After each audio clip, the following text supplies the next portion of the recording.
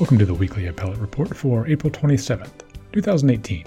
I'm Brian Cardell, and this is the Daily Journal's weekly podcast considering salient constitutional and appellate law questions.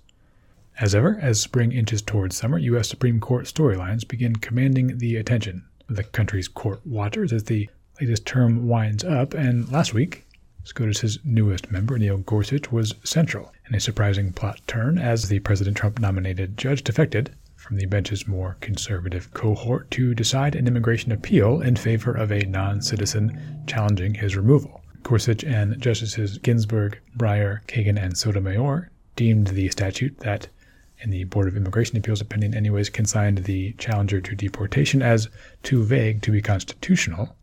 Reaction across the legal and political world mixed surprise, consternation, and delight. Some right-of-center commentators questioned whether Gorsuch's conservative bona fides were oversold during last year's confirmation process. Others assured that his move was only a canny gambit to begin working to turn back Chevron deference and pare back the administrative state. Some viewed the judge's concurrence as another example of his consistent strain of originalism, while others saw it as evidence Gorsuch might be a less predictable judge than previously thought and perhaps amenable to siding with his more liberal colleagues in future cases this term. Today's show features the reactions of three legal scholars and commentators whose thoughts on Gorsuch's sortie with the court's liberal bloc and their views on what it portends are all somewhat different. We'll be joined by Professor John McGinnis from Northwestern's Pritzker School of Law, then by Mark Pulliam, longtime partner with Latham Watkins in San Diego, and finally by Professor Eric Segall from Georgia State University College of the Law. Professor McGinnis views Gorsuch's concurrence as a polished exposition of his principles as a sophisticated, modern originalist, as McGinnis puts it. Meanwhile, Mr. Pulliam writes that any right-of-center plaudits for Gorsuch's opinion tend to understate the worry that he has become a wobbly, potential swing justice. And Professor Segall sees Gorsuch's inclination and approach as signaling his potential to again join the court's left side, perhaps in the very salient case this term involving public unions. Before hearing from our guest, though, just a quick reminder that California CLE credit is available to listeners of the podcast, and also that as of just a couple of weeks ago, our show can be found and listened to on the podcast app. Just search the name of the show, Weekly Appellate Report, or Daily Journal, and via either avenue you should be able to find us. Here then is our first guest. He's the George C. Dix Professor of Constitutional Law at Northwestern's Pritzker School of Law. Formerly was the Deputy Assistant Attorney General with the Office of Legal Counsel in Washington, D.C., and is the author of the book Originalism and the Good Constitution. He's Professor John McGinnis. Professor, welcome to the podcast. Thank you so much. So, on the Liberty Law site, you penned a piece reacting and sort of unpacking Justice Neil Gorsuch's opinion last week in the Sessions v. DiMaia case. It's gotten a lot of attention in some ways that you think sort of missed the point. There has been quite a bit of reaction, some surprise, some delight, some consternation, depending on your political point of view about Justice Gorsuch voting and making a decisive vote with the court's four more liberal justices in this immigration law case. I believe the president himself voiced some displeasure at it. But you say, sort of looking through that prism, who Justice Gorsuch is voting with, liberals as opposed to conservatives, kind of misses the more substantive point of, or really the substance of his opinion, which is one that gives, importantly, folks insight into his originalism. I think very much so. I mean, the one difficulty, which is often news reporters comment on justices as if they're politicians in robes. It's actually in the academic world, something called the attitudinal model actually tries to predict them, just as if they were politicians who are voting the way their political masters would have wanted them. I think that misunderstands the judicial function, and quite apart from interest in results, judges have interest in methodology and following the law and the way they think the law should be interpreted, and that can be can reach results that might not be pleasing to the political side that appoints them. And I think this was an excellent example of that.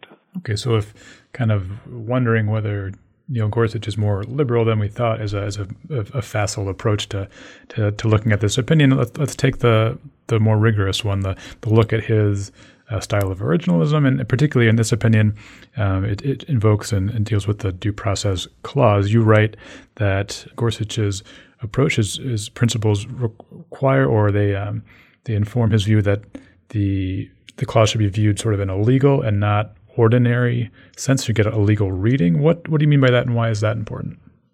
Okay, well, it's very important, I think, because originalism is the idea that you should read the Constitution as it was understood at the time the clause was enacted. And this clause, of course, was enacted as part of the Bill of Rights in 1791. But then you have another question. Well, what does it mean to read it in that understanding? Due process is a classic example of a word that might have a kind of ordinary meaning, fair procedure, which seems somewhat vague, but it also turns out, and this is the core of Justice Gorsuch's argument, it has a legal meaning. It meant that there were a certain number of procedures at common law that freemen in England were enjoyed and that were due them. That's a reading that understands the Constitution as a legal document and one that looks at it often in the background to English legal history. And the importance of that is that also that often gives a much more determinate meaning to the Constitution. I mean, what fair procedures are, which might be an ordinary meaning, is very unclear. But here we have a sense, and one of those requirements is that one be given a notice sufficient that one can align one's conduct to the law. And so that's the second proposition that he finds here, and he extracts that from the due process clause by way of that legal reading. Okay, and is that decisive in that the fair notice is not provided here by the statute that was under review? Yes, well, the statute under review, I won't go into the details of it, was you could be deported if you were convicted of a crime that created, I think the answer was a substantial risk of violence, and it was quite unclear what that meant. It's also unclear whether that was the general kind of crime or your particular crime. They actually read it so long as the crime in its general contours could lead to violence. That was the government's position. So Gorsuch argues that really isn't sufficient notice. Now, I'm not really going to, and I really don't discuss, is if you write in applying this to this particular case, I'm not as concerned with that as the general principle outlined, the way he understands the Constitution. I think it shows that he's going to be a pretty serious originalist, and a serious originalist who look at all of the materials, including legal materials, that might not be available to an ordinary reader of the Constitution. Okay. In addition to ideas and notions of due process, as they existed at the time of the Constitution's enactment, you also say there's some separation of powers considerations that are layered on here. How does that fit into the originalist style of Gorsuch? Well, I think it's the other aspect which is interesting of his opinions. He really, one way of understanding a legal reading of the Constitution is not only to apply the legal understanding of terms, but to imply legal interpretive rules. And he does two kinds of legal interpretive rules in this opinion. One, he says, well, let's look at this with respect to some of the other provisions of the Constitution. A lot of the other provisions, getting a lawyer at trial, for instance, wouldn't make a lot of sense unless you had clear notice. It wouldn't help you much. So in other words, so you read the Constitution holistically in light of some of the other provisions if things are ambiguous. If it's not not absolutely clear whether that you should read due process in this way, we can be helped by looking at other provisions and their meaning at the time. And then the separation of powers is a basic structure of the Constitution that tells us that the legislature is responsible for making decisions about the content of laws. And the problem, of course, with vague laws is it leaves it up to the judiciary. And so that's another principle which reinforces a reading he already has come to by looking at English law. So that's also, I think, interesting. It suggests the kind of richness of originalism, both by looking at legal meanings and looking at legal interpretive rules. I suggest, for instance, the separation of powers rules is a rule that was understood at the time. In other words, you should look at provisions of constitutions, of course there were state constitutions at the time as well, in light of their structure. And so I think he's doing what I call, in some of my writings, sort of using an original method of how to interpret the Constitution to fix its meaning.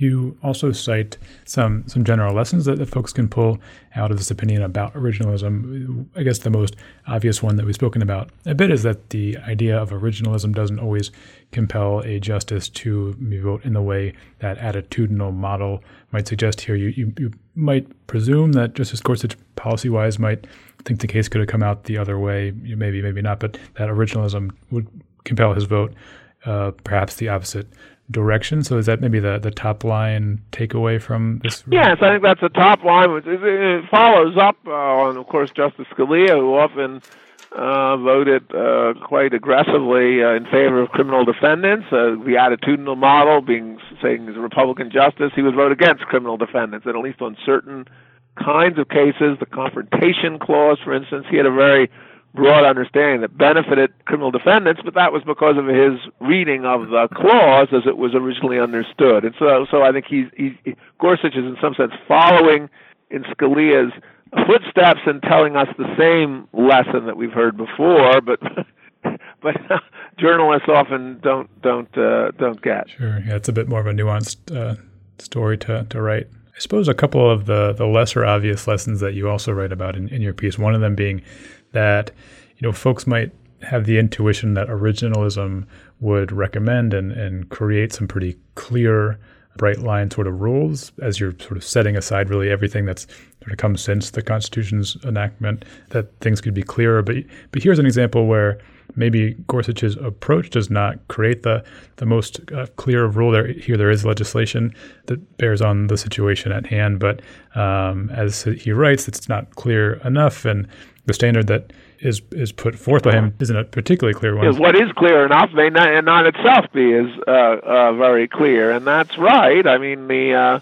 argument for originalism isn't an argument for clear rules. And it may sometimes have clear rules, but it's not always going to generate clear rules, and a commitment to originalism means that necessarily one's going to prioritize following the original meaning, even if it forces judges to do some things that might seem to the outsider, at least, to employ more judgment in interpreting, in applying the Constitution. For instance, in this case, if you just had a rule that due process meant that the legislature had passed the law, which is a possible reading of due process, that'd be a very clear rule. You just go and figure out, well, did the legislature actually pass the law? And then you get due process. But Gorsuch rejects that idea.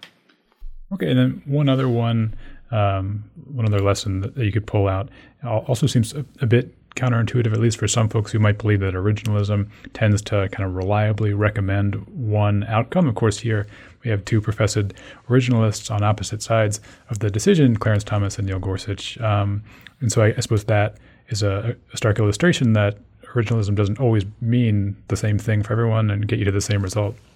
Right, I think that is, some people defended originalism on the idea that it's much more likely to reach. People are more likely to converge.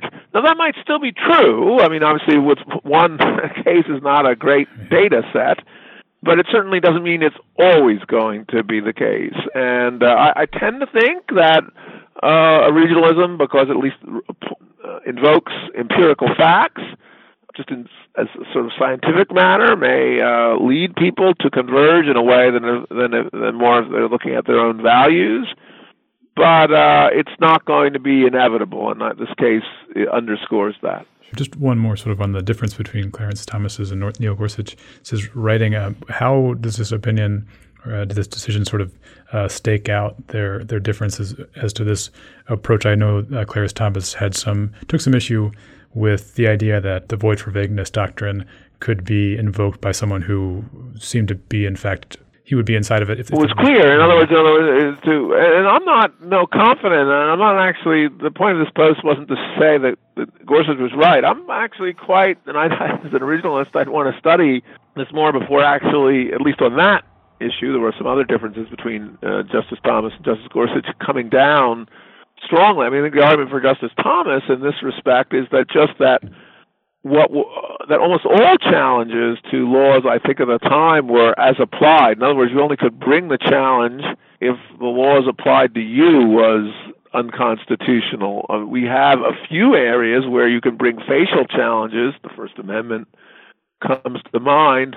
I don't think that was generally prevalent back then. So I think that's a serious challenge, and I'm not entirely sure Gorsuch deals with it to the extent that I would like to. I'm not sure how that would relate to the result in this case, but the question is, let me just try to illustrate this by saying that, well, you might have something that was vague, and so the outer limits of the provision was unclear, but surely everyone would agree that certain conduct came within the provision, and should that be held to be unconstitutional? I'm not sure why, and so I do think there's a serious issue that I have not yet resolved in my mind. That's one of the differences between Thomas and Gorsuch. Even if you agree that there's a requirement of fair notice, well, does that mean the requirement of fair notice has to be that you can take advantage if some people were confused by this, who might be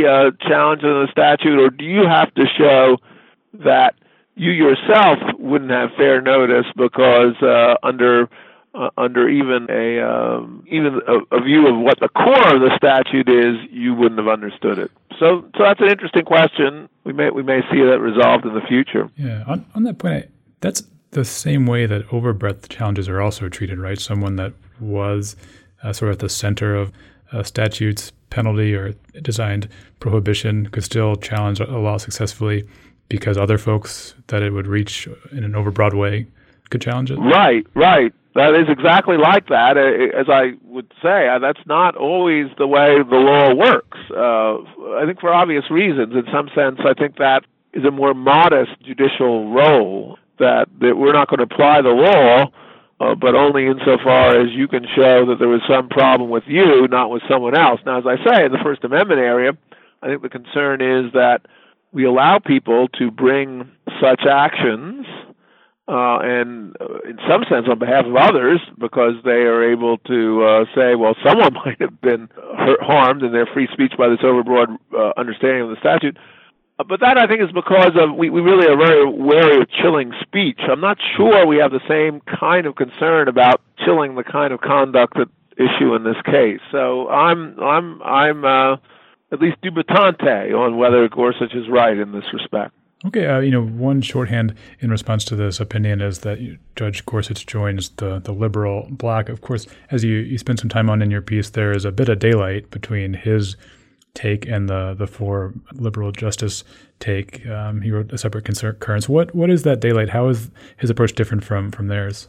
Well, I think the most important difference going forward is, and I think it's also characteristic methodologically different. The liberal justices, if I might, or the four plurality, let me call them that, really say, well, at least in this context, we should apply the vagueness doctrine, because it's really very harsh what could happen to someone. They'd be deported.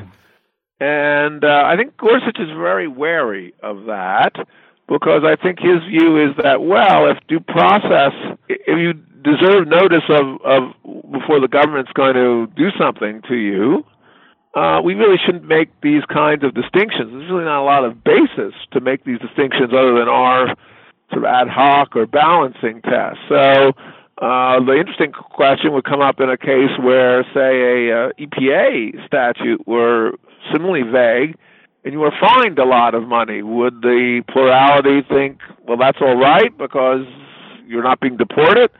I think Gorsuch is saying, well, he doesn't really see a difference there. And I think that tends to follow from his interpretation of the law. And I would tend to think that even if we don't get clear rules from originalism, I don't think many areas, as at least as an empirical matter, originalism call for judges to do these kind of balancing tests, which are very familiar in modern non-originalist jurisprudence. So I think that's quite an important difference between the plurality and Gorsuch that might well have a decisive difference in a case that came up in a non-immigration context. Yeah, that difference does seem like it would be important in cases going forward that I think some commentators have identified as, Justice Gorsuch deconstruct the administrative state to some extent. Well, again, I want to push back a little on that. I don't think that, I certainly hope it's not his aim to deconstruct the administrative state. It's his idea is to follow the original meaning of the Constitution, at least where precedent is not the other way. Of course, in many areas, may well be that some aspects of the administrative state are protected by precedent. I think here he's suggesting that, maybe this area is not so clearly protected, and he thinks we should follow the original meaning of the Constitution, even if it's going to have some consequences for the administrative state. I think obviously the administrative state could respond by having clearer regulation. Okay, maybe just one last one. I know we started off the conversation saying sort of politically themed conjecture tends to miss the point, but in terms of just areas of policy where you think Justice Gorsuch's style of originalism might cause him to vote in ways that might be unexpected, do you have any other sorts of thoughts, like in the way that Justice Scalia would tend to vote differently with in terms of criminal justice appeals? I tend to think that will be an area that might be surprising. But one of the interesting things about, I think, originalism is that there's now a tremendous amount of work being done in the academy on originalism, and that kind of transmission belt will come to the justices, and justices who want to use it will, I think, in that sense, become less ideologically predictable, because I do think that scholars are pretty originalist scholars. That's not their highest.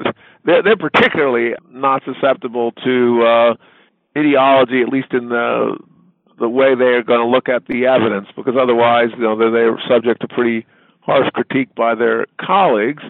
So I think the availability of the fruits of this scholarship, I think, is likely to mean that any judge who's an originalist is almost necessarily somewhat less ideologically predictable. So it's hard for me to predict the areas in which they're going to be unpredictable precisely because of that. I guess we'll just have to stay tuned for what's sure to be a pretty interesting next couple of months out of the Supreme Court. For now, Professor John McGinnis from Northwestern's Pritzker School of Law, thanks so much for being on the podcast. I really appreciate it. Well, very much enjoyed it.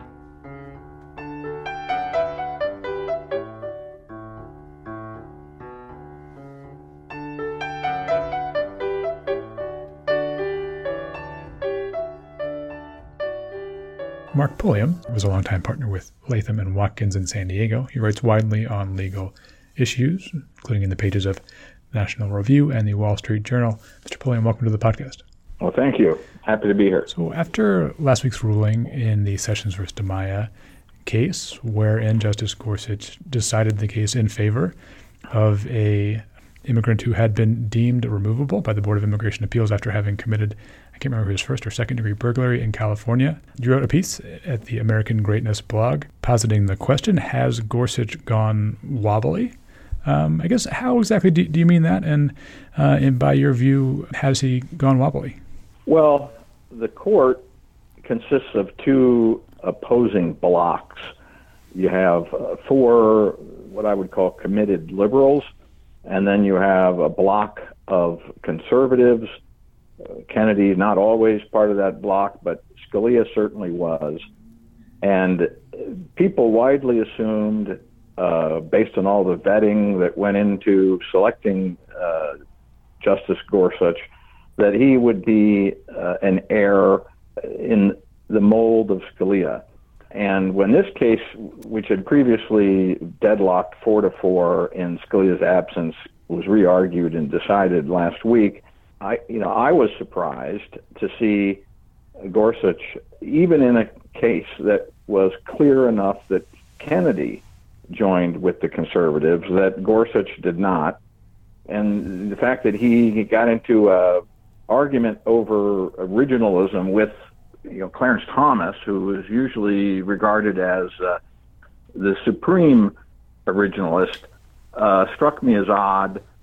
And upon reading Gorsuch's separate concurring opinion, there are things in there that weren't part of the general press coverage. A footnote in particular where he expresses skepticism that non-citizen foreign nationals would not be entitled to due process in deportation proceedings, which is a pretty remarkable holding. Striking down an immigration statute at all is something that's unusual, very unusual. So this was sort of packaged by some of the commentators as just a routine extension of the Johnson case from 2015, in which Scalia had held a criminal statute was void for vagueness.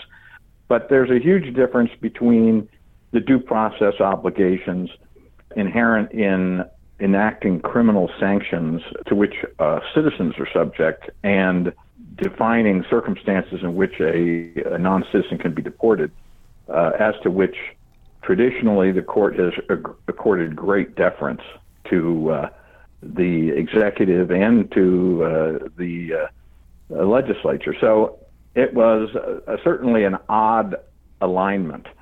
And I guess what the question remains is this. Is Gorsuch in a relationship with the liberals, or was this just a one-night stand? I certainly hope it was a one-night stand. Sure. Speaking of the sort of split between Justice Gorsuch and Thomas, in your piece you cite to or describe a sort of new originalism that perhaps Gorsuch bears that differentiates his approach, in this case at least, from Thomas's. What do you mean by that new originalism? Well, people who have been following constitutional law and constitutional theory certainly since the 70s and definitely in the 80s and 90s can remember that there was a struggle between people, theorists who used to acknowledge that they were non-interpretivists. These were the generation who explicitly embraced the living Constitution. And Robert Bork kind of rolled in and pointed out that this was illegitimate, that decisions that aren't based on the Constitution really have no moral authority. And he created originalism. Scalia adopted it. It became sort of the rallying cry for the Federalist Society and the whole conservative legal movement. Since Bork died, and now that Scalia has passed as well, the torch seems to have been passed to this current generation of constitutional scholars who are uncomfortable with the restraint that Bork and to a lesser extent Scalia advocated. And they believe that originalism authorizes judges to come up with any type of ruling that you can find a historical basis for. The problem is digging deeply into history and finding a shred here or there is like reading tea leaves. And so what this non-restrained originalism, which is what I'm referring to as the new originalism, some people believe is just living constitutionalism with a different name, that basically it authorizes judges and constitutional theorists to come up with whatever type of policy outcome that they find congenial, and then you come up with a historical case for it. And let's face it, law professors and judges are not trained historians, and a lot of what they find compelling history is not really compelling history. So the other factor here with the new originalism is there's a new generation of legal scholars who are tend to be libertarians, who they believe that Bork's and Scalia's restraint is wrong, and that originalism requires a more active judicial role, which they call judicial engagement. And some of the commentators on the right who were most enthusiastically praising Gorsuch's concurring opinion are associated with this judicial engagement camp, which gives me additional concern that Gorsuch is, they have Gorsuch's ear. Along the lines of judicial engagement, the right of center scholars and commentators that were most sanguine about this ruling seem to coalesce around the idea that it's Gorsuch's opening gambit with which, or from which position then he could move to, looking towards striking down vague congressional statutes that leave space for regulators to fill in the blanks in such a way as to sort of undo Chevron deference and perhaps, roll back the administrative state. And so that makes some of those folks feel like this is maybe not so bad of a means, joining the liberals for an opinion, to set up that sort of end, rolling back the administrative state. Would you say that's sort of an ill-placed belief? No, I agree with the sort of growing unhappiness with Chevron deference, and I assumed that, and one of the reasons I enthusiastically supported Gorsuch's nomination was because he had written some decisions as a lower court judge expressing concerns about Chevron deference, but that sort of rests on, to my mind, a different set of constitutional principles. That's a separation of powers, that's non-delegation. That, to me, is a lot more clearly tied to the text of the Constitution than invalidating an immigration statute, on the grounds that it's too vague, where, the Constitution does not refer to vagueness, and putting that on the words due process, where I think it's a particularly weak vehicle for that holding. So I agree with the judicial engagement crowd, the libertarians. I'm on board with certain of their policy goals, constraining the administrative state. It's how you do it. That's the whole ballgame with judges is, what techniques do they use to interpret the Constitution? And I found Gorsuch's opinion was pretty loosey-goosey here, and whereas that may increase the likelihood that he will be equally aggressive when it comes to Chevron deference, it sort of indicates he may be equally aggressive in a lot of other areas too. And I guess that's what concerns me, is that once you get off that path and adopt a certain framework, that can be a pretty good indication of the course that you intend to take. And this soon out of the gates, he's been on the court only a year, for him to be abandoning the conservative bloc and joining with the liberals, to me, raised some red flags, and that's why I wrote the post. Going wobbly, it was a kind of a provocative way to frame it, but I certainly think it's something that people ought to be paying close attention to going forward. Are as many red flags, or is the concern as pronounced as perhaps rolling back a couple of decades, the worry as Justice Souter tended to shift over from being a conservative appointee to voting pretty consistently with a liberal bloc? The concern isn't that pronounced, at least at this point, is it? Well, I'm not sure Souter ever started out as a conservative. He was assumed to be a conservative, but he pretty consistently ruled as a liberal. I think people that have switched over, Kennedy kind of started out pretty solidly conservative, and he softened up. Blackmun started out as a disciple of Warren Burger, and he kind of switched sides. So it remains to be seen. Gorsuch is a very smart guy. He's not going to get snookered by anybody. But the point I made in this American Greatness piece is sometimes justices can be influenced by external audiences who are in effect blowing them kisses. And Gorsuch has been blown a lot of kisses by a particular crowd, and I hope that he doesn't, become infatuated with that when George Will is oohing and aahing, that can go to your head, and I hope it doesn't go to his head. Sure. Yeah, I think George Will described this opinion as a momentous one and excellent, and certainly seemed to be a fan. Maybe one last one.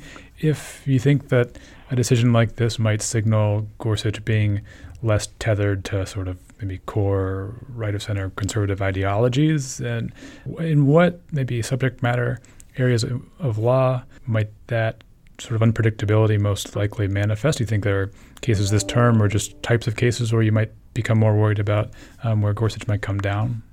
Well, the whole category of immigration cases, that treating this case the same as a criminal statute, notwithstanding the fact that it's an immigration statute and it deals with deportation, which is a civil proceeding that traditionally, deporting foreign nationals has not been regarded as the same as imprisonment. He made a comment in his concurring opinion seeming to brush away the distinction between civil and criminal, that the government has very strong powers, and if it deprives people of any rights, even in a civil proceeding, that's entitled to due process.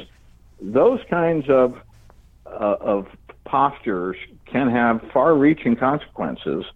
Just like the Warren Court, when it said that welfare benefits and other types of government benefits, you could have a property right in them.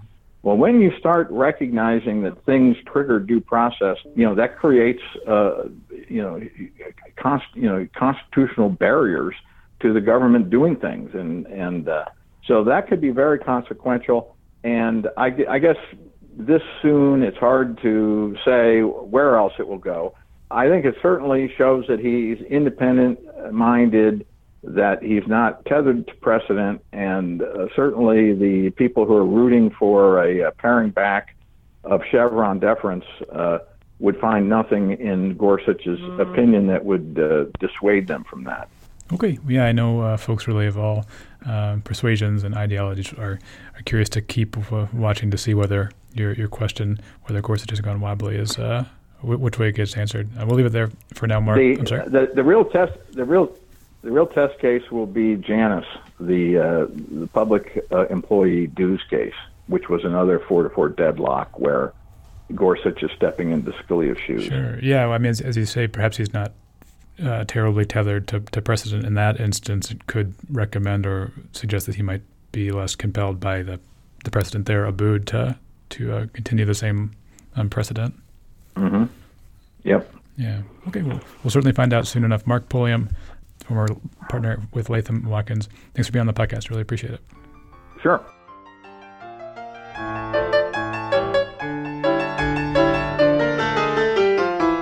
Eric Segall is the Kathy and Lawrence Ashe Professor of Law at Georgia State University College of Law. He's a very prolific commentator on constitutional law and the Supreme Court. Professor Segall, welcome to the podcast. Thanks for having me again. So you wrote a piece last week on Michael Dorf's law blog that sort of the central theme of which is a counter-argument against the notion that courts and judges, and particularly Supreme Court justices, are sort of bloodless legal robots that mechanically apply doctrine to facts, and that, in fact, they are human beings with emotions and thoughts that extend beyond the judicial realm. And so you say that those sorts of emotions and variables that are outside of law and pure legal analysis might occasionally prompt surprising votes or surprising opinions. And that idea was an introduction to your thought that Justice Neil Gorsuch might, before the end of the term, cast a surprising vote in a major Supreme Court case this term. As it turns out, maybe just a couple hours after your post went up, he did that in a ruling last week in the Sessions versus DiMaia case, the immigration ruling. Well, I don't think. Let me just interrupt for 1 second. Sure. That case, I wouldn't call it I'm not saying it's not an important case. It's an important case. When I said major case, I mean one of the top. The travel ban or the masterpiece case involving the Colorado baker, or the public sector union fees case, which has enormous implications, or the abortion case out of San Francisco. The DiMaia case is important, but it's not going to change anyone's opinion really about anything. Okay, then maybe just Yeah. to those sort of non-legal factors that bear on judicial decision-making, what are they in terms of, I guess, particularly Justice Neil Gorsuch, or maybe more generally, what's your conception of what those non-legal factors are? Well, I'm not a psychiatrist or a psychologist, and don't pretend to be one, but I have been in and out of the law for 30 years. So let's take the case I'm talking about, the Janus case, which involves 23 states that require public sector employees who don't join unions to nevertheless pay a fee, a mandatory fee, for the work the union does in collective bargaining for their better wages and better work conditions. The unions cannot spend that money on political causes like presidents and senators, but these non-union members object to paying a fee since they're not members of the union. And in 1977, the Supreme Court upheld it and said that, unanimously upheld it, said there's no First Amendment problem there. I don't think there's a First Amendment problem there. Eugene Volokh, who's the leading free speech lawyer in the country, probably doesn't think there's a free speech problem. But anyway, Justices Alito and Kennedy have been trying to overturn that case for years. And the term Scalia passed away, they took a case, and it was 4-4 because Scalia, and they would have overturned it during that term. They had the numbers, but Scalia passed away. So they ended up tying 4-4, and the case didn't go anywhere. Now it's back again. Now, if you're Justice Gorsuch, there are a lot of questions you have to answer about this case, separate from what he thinks about the law.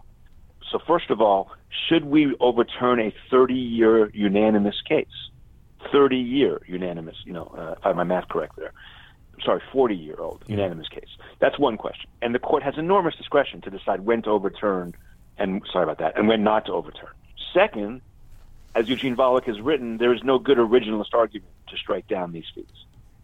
So the law is, but I'll concede other people think there is. So the law is unclear. And Gorsuch may well feel strongly about it and say, no, this violates the union's rights. Or he may feel strongly about it and say it doesn't violate the union's rights. But I doubt either of those things are true. So what might he be thinking about? Well, ever since he joined the court, he has been accused of being a Scalia clone. He has voted with Justice Thomas, I think, in all but 2 or 3 cases, and those came in the last couple of weeks. He issued a decision about same-sex marriage that sounded very Scalia-like and very Thomas-like. And people are claiming that he doesn't have a mind of his own separate from Alito and Thomas and Scalia before he passed away. He could change that entire narrative by voting with the liberals in this case, because this is a hugely watched case. It is very important. 23 states do it this way. There's actually strong states' rights issues here, not that the conservatives will see it that way. But it's a really big public case. And if he did not vote with Thomas and Alito in this case, that's front page headline New York Times. Gorsuch splits with Alito and Thomas and Roberts, sides with the liberals. That will be a front page headline. That will change the narrative. Now, he's a human being. Whether he's consciously thinking about that or not, would that maybe play a role in a situation where it's a really close call and there are many ways to decide the case, not just what's the best result, but should we overturn an old case? And he also probably feels, or should feel, if he's a human being, a little bit funny that this, I think, is the only case that the court still has the same issues, that it had the term Scalia passed away, that was 4-4. So he knows that if Merrick Garland had been appointed, this case comes out with the liberals, they don't overturn the old case, and he knows that for a fact. So if he votes to go with the conservatives and overturn that case, the old case, the Abood case, the only reason that's happening is because Garland is not there and he is.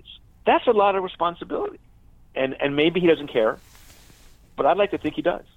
And if he does, on the very rough edges of decision making, can we say he's a Vulcan, that's a Star Trek reference, who can just turn his mind off and just apply the law? I don't think so. Yeah, I mean, the factors that you cite are obviously, sort of non-legal considerations. The potential desire to distinguish one's judicial persona and, thoughts of previous Supreme Court nominations or Right. failed ones. And there is some skepticism about whether or not judges do bring those things to bear and to whatever extent in weighing their decisions. But you say... Well, let me ask you a question. Let me interrupt and ask you a question Sure. about that. So Justice Roberts not voting to strike down the Affordable Care Act, in NFIB, in the very first Obamacare case. And, everybody was shocked that the other four conservatives would have struck down the law in its entirety, and he voted to uphold it. And after that happened, many, many people tried to guess why he did that. We also know he changed his mind in the last minute. That's now something that we know.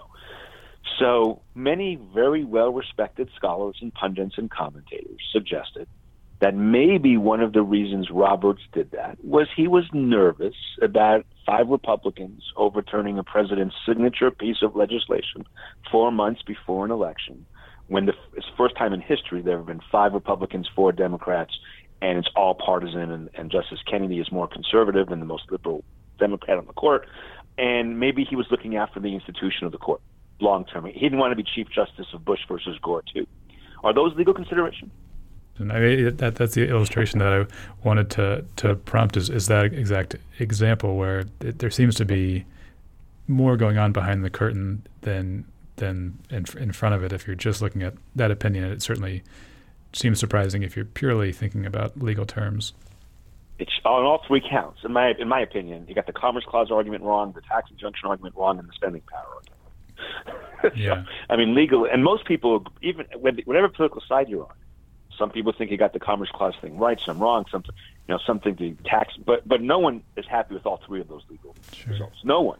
The conservatives aren't happy with the tax part. The liberals aren't happy with the Commerce Clause part, and maybe that's something Roberts intended. I also want to say that, and I've written this before, as I think you know, if you're John Roberts in 2000, around that time period, and from the moment you became Chief Justice until the day of that case comes out, there's never been a 5-4 case when you joined the liberals. And because of that, in every 5-4 case that's been decided since you started Chief Justice in constitutional law, Justice Kennedy has been the swing vote. And everybody is talking about the Kennedy Court. If you go back and look at Newsweek and Time and SCOTUS, all that stuff prior to the Affordable Care Act case, it was all about the Kennedy Court, the Kennedy Court, the Kennedy Court. Now, I'm not suggesting, and never did suggest, that Justice Roberts intentionally, wanted to, change the media's view on the Kennedy Court. But when he is going back and forth in his brain, and he is tormented, which I think he probably was, and agonizing over how to vote, and he knows that if he votes with the liberals for the first time ever, the entire narrative of his career changes, which it does, and it did. How can that not be a factor? I mean, honestly, his entire career, his entire persona changes if he votes with the liberals in that case. Now, maybe he decides not to, whatever, but I don't see how you turn that off. Yeah, as you also write, considerations like that, as ponderous as they get in that circumstance, they still are bounded by sort of the legal concerns as well. You would say Chief Justice Roberts thought what he was writing certainly was correct law. He wasn't misapplying it just so he could change his absolutely. And I'm not saying they do that. And I have to say, though, yes, with a footnote. In every litigated constitutional law case of the last, let's say, 15 years that I'm aware of, there's almost always 2 sides. Right. I mean, it's not like, if reasonable people can disagree on, the only case I can think of where reasonable people can't disagree, ironically, is Shelby County versus Holder, which Justice Roberts also wrote, because in 1982, 15 years before, or 20 years before that, he voted that he hated the Voting Rights. He wrote down that he hated the Voting Rights Act, and he still hated the Voting Rights Act. But with that exception, the law isn't so clear that it generates answers, and these are human beings with life tenure and discretion. Shouldn't we expect them to act like human beings? By the way, I get in trouble saying this all the time. Like most law professors yell at me and don't agree with me and think I'm nuts, but I still think I'm right.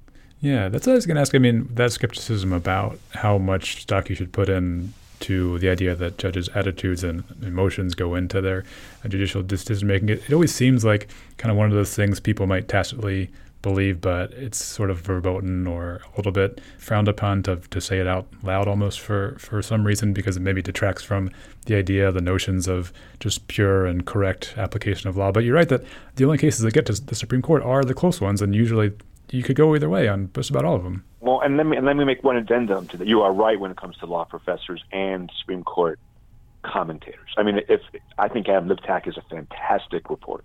I think Robert Barnes of the Washington Post is a fantastic reporter.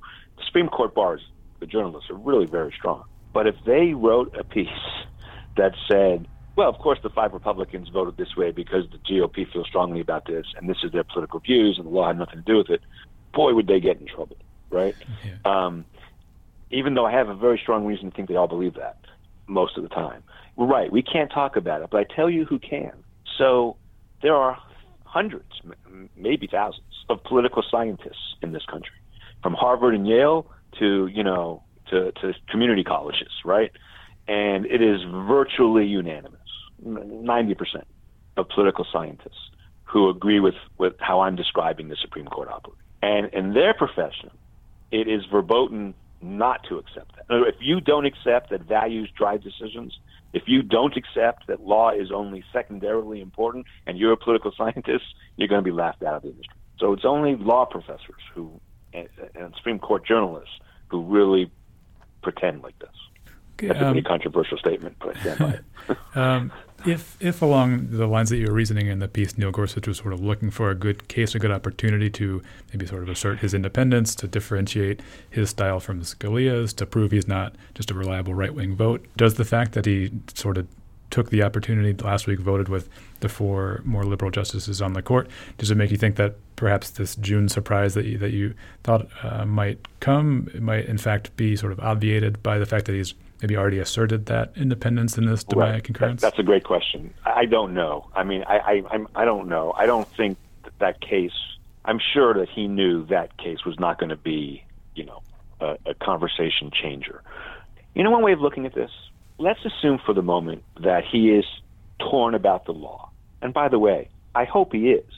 Yeah. And the reason I say that is, regardless of whether you agree or disagree with Eugene Volokh, who is, I think, as I said, the leading First Amendment law professor in the country, that there's no First Amendment violation here. Whether you agree or disagree on that, we do have a unanimous precedent on the books saying it does not. So you have to overturn that case, and we know there were 4 votes to do it because it was 4-4 2 years ago. So we know there were 4 votes to do it. He's talking to his wife, and he says, Doris, this is hard. Maybe this is unconstitutional, but I just can't overturn it because it's unconstitutional. We have a 30-year-old precedent, and the rule of law means something, and precedent means something. And I'm trying to weigh, how much I think this is unconstitutional versus the old precedent versus states who have to change all of their union laws if we don't allow them to do this, and 23 states do it, so it's a states' rights issue. And I'm really torn about all of it. And she says to him, boy, it'd be something if you joined the liberals in this big case. It'd be so crazy to think, oh, you know what? I'm on the line anyway. Maybe I'll do that. I mean, is that so incredible to think? I don't know. Maybe it is. But the law is 50-50, so something else has to decide it.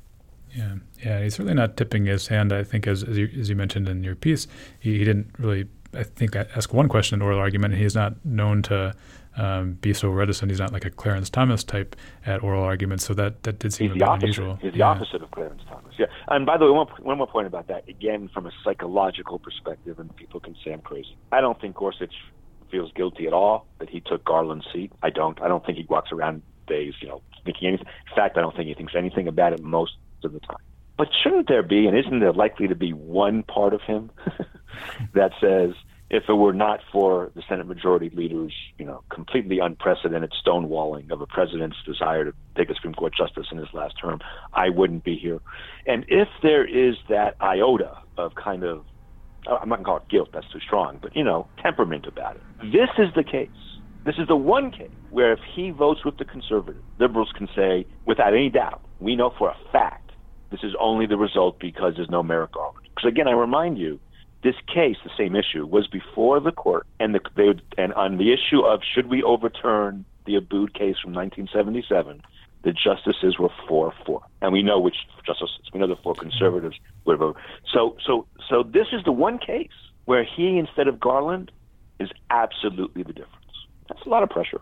Okay, maybe just last one. So you did hone in on this particular case, the Janus case, as maybe the best opportunity, or the perhaps most likeliest opportunity for him to swing over to the liberal side, perhaps.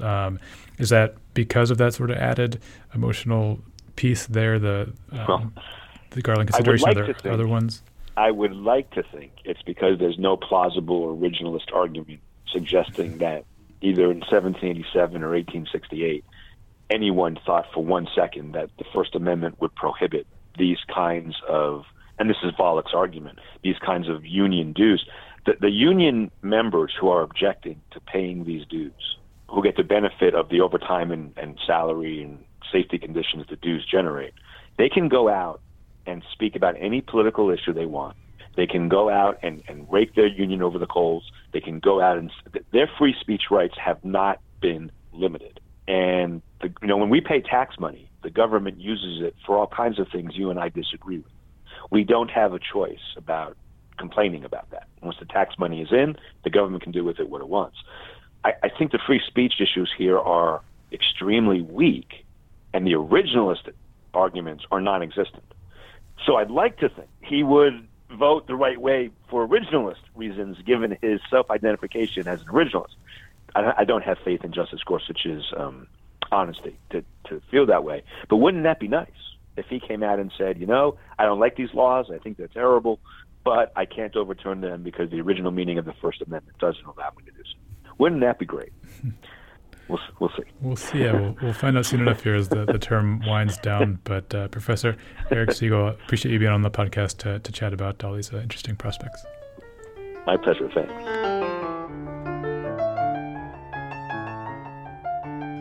And with that, our program for April 27th is complete. Thanks one more time go out to my guests, John McGinnis, Mark Pulliam, and Eric Segall. Of course, thanks to my production staff here, principally Nick Perez, and also our editor, David Houston. Of course, thanks go out to you, our listener, for tuning in. It's greatly appreciated. Don't forget you can find us on iTunes, and don't forget that CLE credit is available for listeners. Just find a short true-false test appended to this podcast on our site. Take that, and 1 hour can be yours. I'm Brian Cardell. Look forward to speaking to you next Friday. Have a great week.